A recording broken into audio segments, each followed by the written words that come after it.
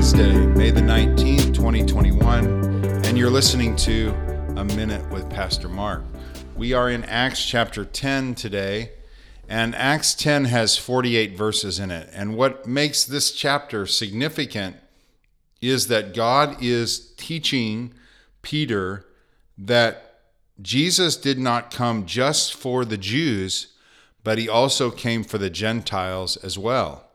And Jesus was clear about that when he came, that he was not here just for the Jewish people, but he is also for the Gentile people. He's for anybody that is far from God, that wants a relationship with God again, that it is possible through him, Jesus Christ.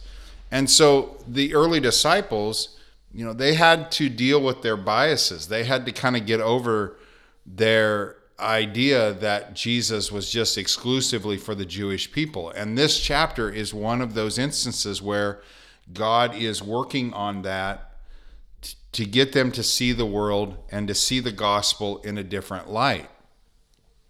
The Jews are special people, and they're special people because they were the people that God specifically chose to give us our Savior, his Son, our Savior. And so they are special in that regard because they're the tool, the avenue that God used to bring hope to the world. And the thing that was difficult for them to understand is, that Jesus didn't just come for them, but he came for all people. That salvation is not just available for a Jewish man and a Jewish woman. The gospel's available for all men. And here's a man, Cornelius, he's a devout man, it says in verse 2, and who feared God with all his household, and he gave alms generously to the people and prayed to God always. And here's a man who is genuinely seeking God. And this is why I'm a big believer. If you're genuinely seeking God, that God's going to get somebody to you that's going to tell you about Jesus, because Jesus is the way to God. So here's this man who's genuinely seeking God. So behind the scenes, God works out all these pieces to get Peter and Cornelius together. And that's what this whole chapter is about. And I love what it says when they finally do meet. This is what Peter says in verse 34. Then Peter opened his mouth and said, "In truth, I perceive that God shows no partiality, but in every nation, whoever fears him and works righteousness is accepted by him." And I think that's an important thing that Peter had to understand, that God is not partial just to the Jew. God is partial to the person who humbly comes to him, that he'll offer anybody salvation, Jew, Gentile, male, female, doesn't matter.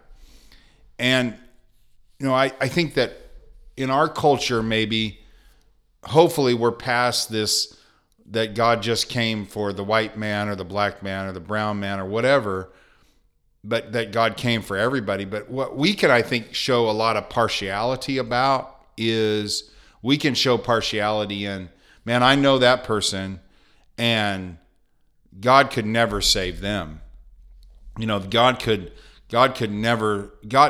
surely, because of what they've done, God won't save them or be kind to them or show grace to them. Like, we love getting the grace of God, but a lot of times we don't like who God's showing grace to.